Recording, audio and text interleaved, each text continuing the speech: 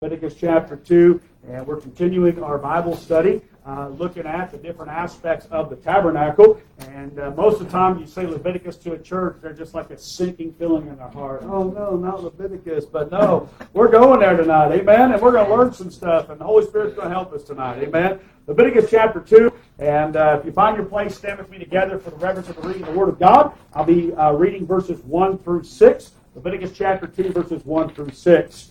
And when any will offer a meat offering unto the Lord, his offering shall be of fine flour, and he shall pour oil upon it, and put frankincense thereon. And he shall bring it to Aaron's sons and the priest, and he shall take thereout his handful, the flour thereof, and the oil thereof, with all the frankincense thereof. And the priest shall burn the memorial of it upon the altar to be an offering made by fire of a sweet savor unto the Lord. And the remnant of the meat offering shall be Aaron's and his sons. It is the thing most holy of the offerings of the Lord made by fire. And if thou bring an oblation of a meat offering, bake it in the oven, it shall be unleavened cakes of fine flour mingled with oil, or unleavened wafers anointed with oil. And if thy oblation be a meat offering, bake it in a pan, it shall be of fine flour, unleavened, mingled with oil. Thou shalt part it in pieces and pour oil thereon. It is a meat offering. Let's pray. Lord, we love you tonight. We thank you for the opportunity, Lord, to be here in your house, Lord. Thank you for the gathering of your people. Lord, thank you for singing your praises. Now, God, as we turn our attention to your word, we ask that you'd speak to us. We ask that you'd help us, Lord. And we thank you for it. We ask in Jesus' name. Amen. Thank you. You may be seated. Of course, we're on our Thursday night Bible study, going through the study of the tabernacle. And the reason we're doing that, we're looking at different building projects through the Scripture, because we're getting ready, the Lord willing, next year go through a building project. And so we want to look what the Bible has to say about it, and of course use the principles that we're learning to help us as we go through the same thing. We've been looking at the different aspects of the tabernacle, its construction, the different pieces of the tabernacle. Now, last week we started looking at the different offerings that were offered in the tabernacle. There's 5 different ones, and we are just taking a week on each one, and by no means exhausting it, but at least looking at it so we can kind of get an understanding of that. Last week we talked about the first offering, and that was the burnt offering. It was the first of the 5, and it was, of course, a voluntary offering. It was one that was offered of the herds, the flocks, or a fowl. And, of course, it was a blood sacrifice, and we talked all about that. So tonight, when I announced the title of this, I have a feeling we're going to get some pretty loud amens. Am I off on that? So I tell you what, do I sound good here? Actually, I sound pretty good, I think. Okay, all right. Sorry about that. It's all right. I should have got these batteries changed before we started. I always forget to do that, so no big deal. There you go. All right. Forget the man behind the curtain. Ignore him. Ignore the man in the overalls. Amen. So, there you go. Very good. All right. There we go. All right. So here's what this offering is called. And I think when I say this, I might get some loud amens. It's called a meat offering. Amen. I'm afraid I do better than that, but that's okay. Actually, it doesn't mean what you think it means, okay? Although today, you would have thought this was the tabernacle, because when you came in the kitchen, there was big 8 hunks of meat laying all over the kitchen today, amen? And because we're getting ready to smoke the pork for Sunday, and obviously it wasn't pork going on, okay? But no, the meat offering is what we're going to talk about tonight. Now, the meat offering, some refer to it as the grain offering. It refers to food, but in this case, it's talking about flour or meal. And sometimes it's also referred to as the meal offering. And this offering was brought to the priest, who would burn a handful of it on the brazen altar, and the part that was left was eaten by the priest. Now remember something, folks. God never does anything by accident. He never commands anything by accident or sets a precedence for anything by accident. Our God is a God of order. Everything He does is for a reason and a purpose. And this offering was to mean something. Amen? And it was something the children of Israel were to do to signify some things. And that's what I want to show you tonight. All right? Let me give you a few things about it. I won't, again, bog you down with a bunch of information. But I'm going to show you how this is practical to us today. First of all, let me say this about the meat offering, is that, number one, it was voluntary. Amen? Now, a couple of these offerings were mandatory, but some of them were voluntary. This was a voluntary offering. Notice what it says in verse 1. And when any will offer a meat offering. And so it was a willing offering. And by the way, folks, listen to me. I ask you, but when as a Christian, and we'll get to this in just a minute in more detail, but when I start thinking about what God has done for me, how could you not be thankful? Amen? Now listen, I get it. We can never repay our salvation debt. Amen? Listen, He paid a debt He did not owe. I owed a debt I could not pay. We'll never repay our salvation debt. But you know what? Because all He's done for us, don't you want to do something for Him? Amen? Don't you want to show some kind of appreciation to Him? And of course, this was part of what was done here. It was a way for them to show appreciation to God. Number two, it consisted of, and this is pretty interesting because you read through here in Leviticus chapter 2, it tells us details of the different types of the meat or the meal offering. First of all, it could be consisted of fine flour mixed with oil and frankincense. And that's what we see in verses 1 through 3. Or it could consist of cakes made of fine flour mixed with oil and baked in an oven. Verse 4. Or it could also be those fine flour mixed with oil and baked in a pan or in a covered pan. Okay? All these represented different ways it could be prepared to be brought. It also could consist of, in verses 14 and 15, green heads of roasted grain mixed with oil and frankincense. So this was, again, when we say meat offering, there was no meat actually when we think of meat, okay? Carnivore, okay? None of that. It was a meal, a grain offering that these things were brought for. Now, what was the purpose? Why would God even say to do this, okay? Well, let's look at that for a few minutes. All right? First of all, we find this, and this is interesting, amen? And there's a reason this is the second offering, not the first offering. By the way, what was the first offering? The burnt offering. By the way, what was it? Blood sacrifice. Amen? Yeah. Blood sacrifice. Speak to the fact that when we come to God and interact with God, it must be through the blood. Yeah. Now, it's not through the blood of bulls and goats and turtle doves like it was for them then. Hey, we interact with God. We can have a relationship with Him when we put our faith and trust in the shed blood of Jesus Christ that was shed on Calvary for us. Amen? But listen, if you're coming to God, you're coming through the blood. Hey, or you ain't coming at all. Amen? Remember something. Ain't nobody making deals with God. Yeah, that's right. They know, well, me and God, we got this deal worked out. No, you don't. Amen? You either come to God on His terms or you ain't coming at all. Amen? But notice here, what's interesting is that the grain offering or the meat offering followed the burnt offering. All right? And the point of that is this, folks. Listen, before as a Christian your life can please God, you first got to be a Christian. Amen? Right. Hey, the blood's the starting point. Hey. Salvation is where it begins at. Yep. That's why the Bible says you must be born again.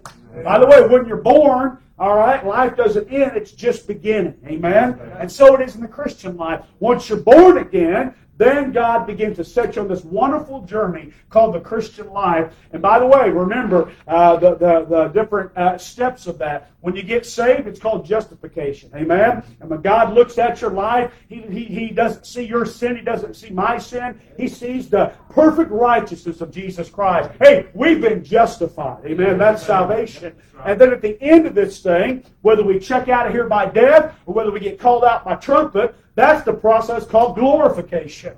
How about y'all? I'm looking forward to that day. Amen? Saying, my goodness, the crazier this world gets, and man, that song that we sing, this world's not my home, I'm just a passing through. Amen? Our conversation, our citizenship is there, not here. That's the process of glorification. But truth be told, folks, those two are instantaneous. Justification, instantaneous when you get saved. Hey, glorification is going to be instantaneous when we leave this earth. But guess what's in between there? And it's not instantaneous. That's right. That's this whole long process called sanctification. Yep. And that's where we're living, folks. That's every day. You know what? Dying to self, dying to the flesh, walking with God, another day serving God, another day going through the burdens and toils and battle of this life. All through that makes it the process of sanctification. Right. And truth be told, we see a lot of that here signified through these offerings. So the meat offering followed the burnt offering. Okay? Next, we see that the purpose of this was a signification of thanksgiving to God. Thanksgiving to God. It was a way for the children of Israel, again, as I mentioned earlier, to reflect back praise to all God had done for them. By the way, think about this for a minute, okay? Just the fact that they could grow food. Just the fact that they could have grain. They could have these oils that came from the olive and all that. Listen, folks, hey, you know where all that came from? That came from God. Amen? Right, yes. And listen, folks, just the fact that we have anything that we have is because God's blessings upon us. Amen? Listen, He makes the rain fall on the just and the unjust. And God has given this planet for us to enjoy. And He's given us the things on this planet to sustain us. Amen? And that's why it's this thing that people are talking about. Oh, save the planet, save the planet. You know, let me tell you what, that's a religion is what that is. Remember what we just learned in Romans chapter 1? Worshiping the creature more than the Creator. Amen. Folks, listen, God gave us the resources on this planet so we could live. That's why God gave us these things. And I believe we ought to be good stewards of what God's given us. But this garbage, all of a sudden we have to start eating bugs now to save the planet. That's a bunch of garbage, folks. Listen, that's an agenda.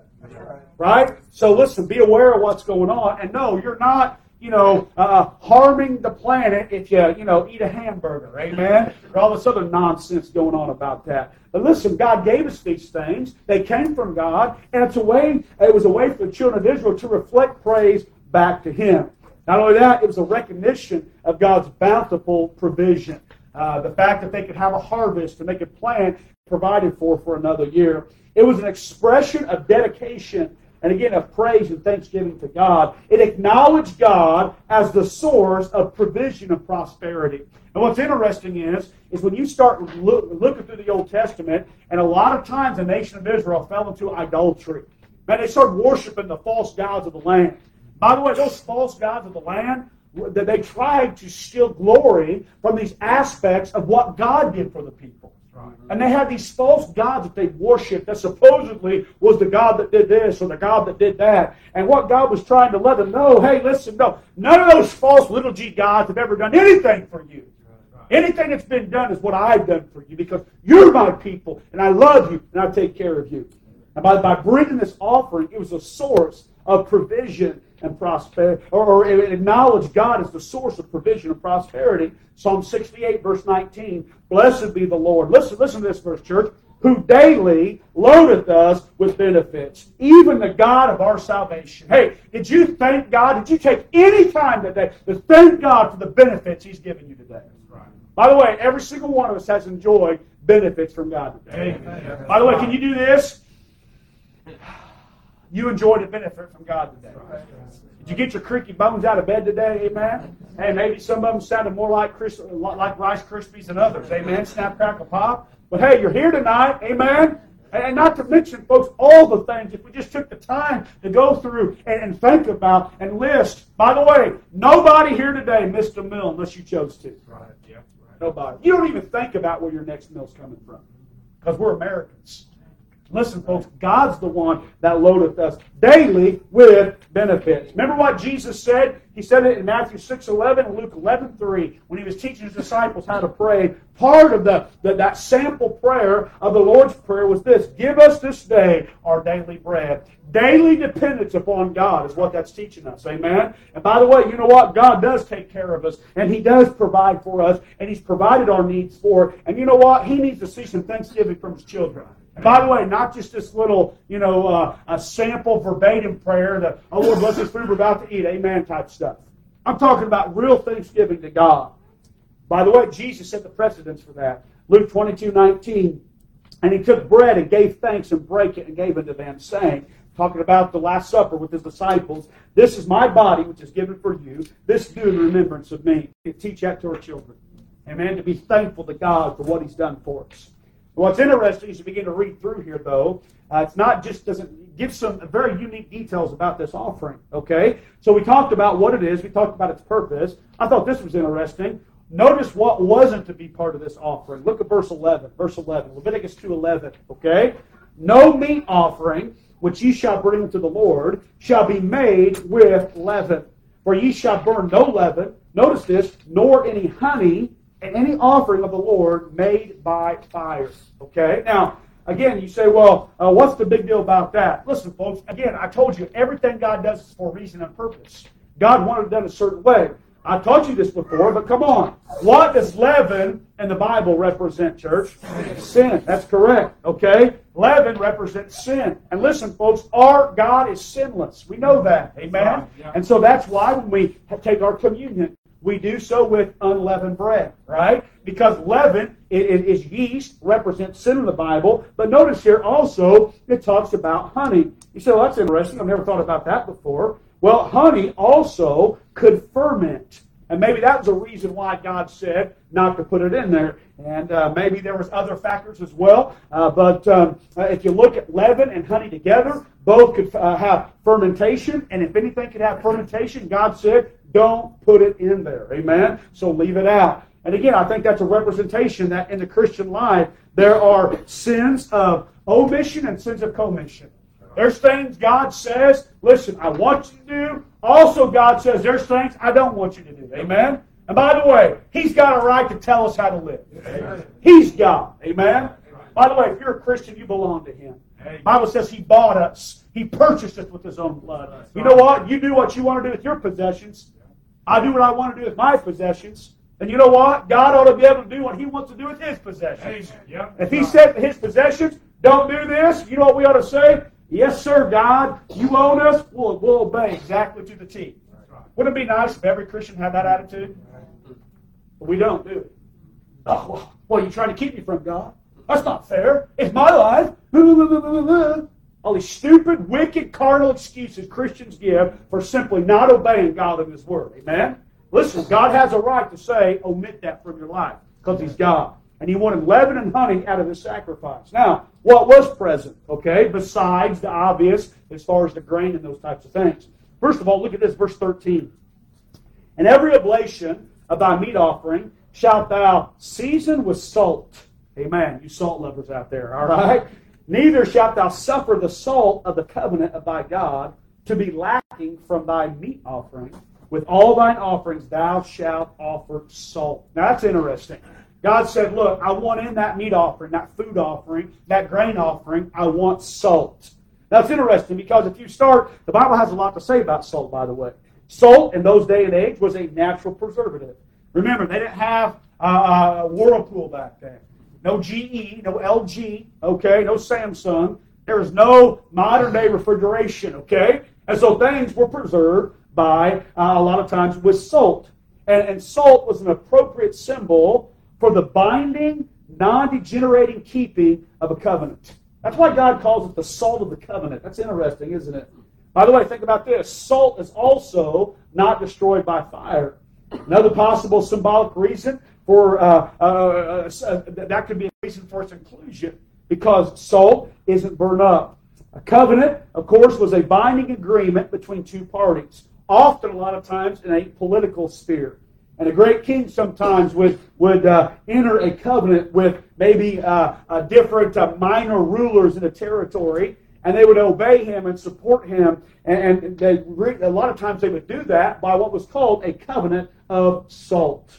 By the way, this relationship between God and His people is represented a lot of times in the Bible by a covenant between God and His people. And throughout the Scripture, you find some of these different covenants that God would talk about.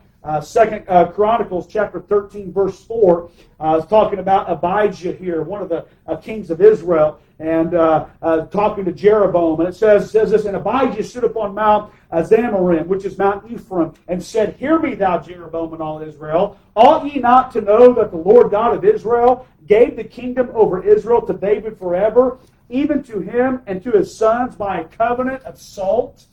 But the Bible says, it talks about a binding agreement here, and the salt was to be part of that. And so much so, God called it a covenant of salt. By the way, it kind of reminds me of something Jesus said about us as Christians, right? Matthew chapter 5. What did He say about us? Ye are the salt of the earth. Right? By the way, I've said this before, I'll say it again, amen? Then the number one use for salt, I believe Jesus was referring to, was that of preservation. Preservation. And let me tell you, folks, the reason we as America are still around, we shouldn't be, by the way, we're a wicked nation. Wicked nation. I mean, just what's being represented by all these public displays of perversion. And people accepting it. And people not just accepting it, but glorifying in it. Amen? And then, of course, the murder of the innocents, and on we could go. And those are just a couple of sins, folks. There's way more than those two on the list, I can tell you that. Man, America's a wicked nation, folks. But we're still here. Why is that? The only reason I could come up with, church, is because, number one, the way we've set a precedent in the past by treating the nation of Israel. And number two, there still must be enough salt in this country preserving it. Amen? Preserving it. Listen, we will never, ever not face the judgment of God for what we've done. Amen? We'll never, God will never not judge this nation. He promised He'd judge His sin. He will, but maybe we can postpone it for a little bit. And by being the salt and light God wants for us to be. And so the salt covenant there was part of the meat offering. Notice what else was present in the offering. Verses 4 through 6. It says this, and I'll read this to you. See if you can pick up on it. I think you will. If thou bring an oblation of meat offering baked in the oven, it shall be unleavened cakes of fine flour mingled with oil, or unleavened wafers anointed with oil. If thy oblation be a meat offering baked in the pan, it shall be a fine flour unleavened mingled with oil. Thou shalt part it in pieces and pour oil thereon. It's a meat offering. Did you see the common noun that was in through there, the common substance that was part of the offering? Oil, amen? And all throughout this chapter, it talks about oil being part of the sacrifice. Now, the great depiction of oil in the Word of God, amen? I mean, it's the greatest oil, or oil in the Bible is always a picture of the sweet Spirit of God, amen? And I believe that that's what that's a picture of. Oil, they're talking about how that even in our lives as Christians, the Holy Spirit ought to be front and prominent. Hey, and in everything we do. By the way, think about this. This offering was presented to the Lord. By the way, what are we as Christians? The Bible tells us in Romans chapter 12, a living sacrifice. So think about it. Amen. If oil was to be part of that sacrifice brought to God, what do you think ought to be part of all of our living sacrifice brought to God? By the way, truth be told, you'll never be what God wants you to be without a good relationship with the Spirit of God. Never going to happen. Amen? I preached to the church the tent revival the other night, and I was preaching about how God does supernatural things. And I made this statement. I said this, you know what? As Christians, being involved in the supernatural should not be an abnormal thing. In fact, if we don't see supernatural things happen, we're probably not living the life God wants for us to live. You know why, folks? Because God expects His Spirit. Amen? Here's what I told him up there. I said, I'm gonna make somebody real nervous. I believe in ghosts. By the way, I'll go so far as to say I'm possessed by one. But it ain't dead Aunt Susie or Uncle Charlie. He's got a first name. Amen? His name's Holy. Amen. By the way, you read that, Ephesians 5:18. Think about that verse. And be not drunk with wine, wherein is excess, but be filled with the Spirit. Why did God use that as an illustration? What happens when someone gets drunk? You know what that means? They get intoxicated. They get controlled by alcohol, right? It's a substance inside of them that controls them. Why do you think He likened that to the Spirit of God? What do you think is supposed to be in His people that controls us? Amen? It's the Spirit of God. Amen? And listen, you will never, ever, ever be what God wants you to be apart from a good relationship with the Spirit of God. Yep. Now, I use that word relationship on purpose. Because the Bible talks about the different ways we interact with the Spirit of God. Hey, first of all, He's our comforter. Amen? Aren't you glad for that? But that word comforter doesn't just mean, come alongside and help your heavy heart. You look up that word, it comes from the Greek word paraclete. You know what that means? Someone that comes alongside and helps. He's our helper. Now, thank goodness, part of that help is giving us comfort. Amen? And I think as a Christian, if you've experienced tragedy and heartache and sorrow, and you've relied upon the Spirit of God, He's comforted your heart. Amen? But hey, that's not all He is. He's a comforter. How about this, church? He's a convictor. Oh, yeah. By the way, I've said this, and I'm going to keep saying it. Holy Ghost of God ain't afraid of me, and He ain't afraid of you. Right. You do something wrong, He ain't worried about hurting your feelings. You step out of line from the Word of God, okay? He ain't the fair police. Oh, that's just not fair. Oh, no. Oh, no. Come on now. You experience the conviction of God in your heart. Amen? And we ought to. That's part of His job, is to reprove the world of sin. Hey, He's the comforter. He's the convictor. How about this? He's the empowerer. Right? Listen, if you want to live the Christian life, God, you cannot live the Christian life in the power of the flesh. It ain't going to happen. I'm not saying you can't accomplish a few things, but you're never really going to accomplish things that's going to matter for eternity, or you'll never have the lasting power you need if you're not plugged into the power source. But the power source is Spirit of God. Amen? He's our empowerer. How about this? Hey, He's our teacher. Listen, folks, I can't figure this book out on my own. Okay, I can't. Listen, this book does not make sense with just worldly knowledge and worldly wisdom. It doesn't make sense with that. That's why the Bible says that the natural man can't receive the things of the Spirit of God. Because listen, folks, the natural man doesn't have the Spirit of God in him. So you know what? If you want to learn this book, you've got to have a good relationship with the Spirit of God. And then thank God He's also our sealer. Amen? He seals us until the day of redemption. The Bible talks about He's the earnest. You know what? It comes from the same word as earnest money. You buy a house or someone's going to buy something from you, a lot of times they'll put that earnest money, which means this. I don't have the full amount yet, but this guarantees you that I'm going to pay you the full amount. Well, guess what? We ain't got the full amount yet as far as what's waiting on us. That's coming one of these days. And so guess what God said? I'm going to give you something just as good. I'm going to give you the earnest of your salvation, the down payment, amen? And that down payment is the Holy Ghost of God living inside of us.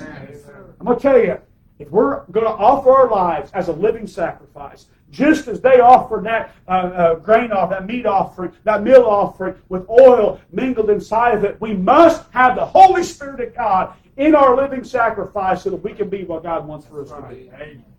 All right, let me give you some real quick practical stuff here, okay? The central meaning of the meat offering for us today, I believe this, is the consecration of the fruit of our labor.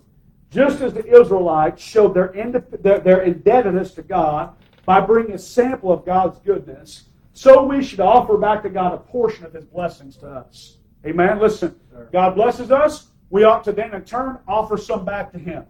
Amen? And I believe as Christians, our lives ought to be, just as this meat offering was, a part of that offered back to Him in thanksgiving to what He's done for us. I believe this. I believe as a Christian, God deserves part of our time.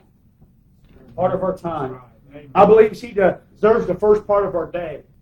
Amen? The first part of our day. Psalms chapter 5, verse 3, My voice shalt thou hear in the morning, O Lord. In the morning will I direct my prayer unto Thee, and will look up. Psalm 88:13. But unto Thee have I cried, O Lord, and in the morning shall my prayer prevent Thee. Listen, folks, there's something about the morning hours. You ought to start your day with God. He deserves it. Amen. He deserves the first part of your day. Amen? You ought to give it to Him. I believe not only the first part of our day, come on now, the first part of our week. Right. Yep. Let me just remind you, okay? And I know who I'm talking to here. I should be preaching this on Sunday morning, right? Amen? Right? Now listen to me, folks, okay? One of the basic understandings of the Christian life is that as God's people, we need to be faithful to the house of God. Right. Okay? Listen to me, folks. Let me just help you something. Sunday is not your day. That's right. It doesn't belong to you. That's right. In fact, the Bible says in the book of Revelation, when John was on that Isle of Patmos by himself, by the way, not another soul on that island. The Bible says this, I was in the Spirit on the Lord's day. By the way, possessive, Lord's, possessive now, as in it belongs to Him. Hey. Let me tell you, God deserves that part of our week. Sunday belongs to God. And we ought to give it to Him. We should never put anything before God on the Lord's day. By the way, if we do, you know what that's called? An idol. That's what it's called. By the way, I'm going to tell you, dangerous ground. I've seen Christians do it, and they paid high prices. Start using things as an excuse why they can't faithfully attend church on Sunday. And by the way, think about it now. You know what God will do? If you start making things an idol before Him, maybe He'll interest. Amen? So it belongs to God. And we ought to give Him our time. Not only of our time, I believe as Christians, God is also deserving of our talents. Of our talents. Listen, all of us have some type of things, abilities, talents that God has given us. Okay? Now, maybe you don't know exactly what yours are yet. All right? Although I think most of us probably do. Okay? And by the way, that's what's so unique about the church, is that it's made up of all kinds of different individuals with different talents, different abilities. And imagine what's done when we bring all those together and give them to the Lord. Now listen, God doesn't demand all of that. Okay? A portion of that.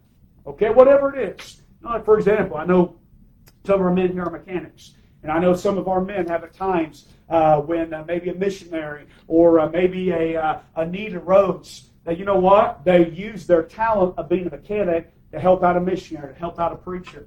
Didn't charge them. Hey, you know what? I can fix it. I'm just going to fix it for you because I believe this is what I believe God wants me to do for you. I believe we owe God a portion of our talents. Amen? A portion of them. Listen, the meat offering, God didn't demand 100% of all their crops. He just wanted a portion of it. All right, by the way, it wasn't even a demand. It was a willing thing because they wanted to do it. By the way, again, if God blesses you with a talent, ability, you ought to give some of it back to God. That's why every year, from time to time, there's different projects that me and my boys will be involved in and give back the talents God's blessed us with. We go down to the camp every year to the work week and doing something down there, giving back the talents God's blessed us with, to know how to do certain things. We go back and try to give some back to the Lord. By the way, God deserves that, and we ought to. Then I believe also we ought to give Him our treasure. Amen, our treasure. Our time, our talents, our treasure. By the way, God would have been just and fair if He would have said, I tell you what, Christian, I've done so much for you. I'm prepared a mansion for you. I promise to take care of you. I give you life. I tell you what, you give me 90 and live off 10 and I'll make it work for you. If He would have said that, He would have had every right to do it because He's God. And you know what we could have said? Yes, sir, God. Thank you for the life you give me. Lord, I'll give you 90 and you'll make the 10% work. That's not what He did. He said, you know what, I'll tell you what. You keep 90, give me 10, and I'll bless you, and I'll pour the windows of heaven out upon you. I'll rebuke the devourer for you. We can't even get Christians to the basic things of giving 10% of their treasure back to God. By the way, we're not covering this tonight. We've already done this during Stewardship Month. From time to time, preacher needs to talk about it. Amen? And I know, hey, listen, I know what church I'm in. Man, you are a giving church. Let me tell you what Pastor Ross taught me. Two things always ceased to amaze him. Was number one, the goodness of God, and number two, the goodness and generosity of God's people. And you know what? We experience that here. Let me tell you, it's unbelievable. And I'm saying this to brag on you. Amen? And to brag on the Lord. Okay? Had a guest preacher come in today, passing through town, wanted to stop and see the church, never seen the church before, and wanted to see the church, came in. And one of the first things that everybody notices is that wall of missionaries right there.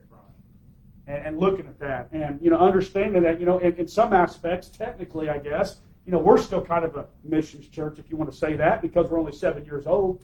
But listen, folks, because of your generosity to give to our missions program, we can support missionaries, amen, and get the funds out to get the gospel around the world. And listen, folks, that's just what we as Christians ought to be doing, because God deserves our treasure, amen, deserves our treasure. So there you go, meat offering relating to what we as God's people ought to be doing, and giving ourselves, a portion of ourselves and our things back to Him. Let's pray. Lord, we love you tonight.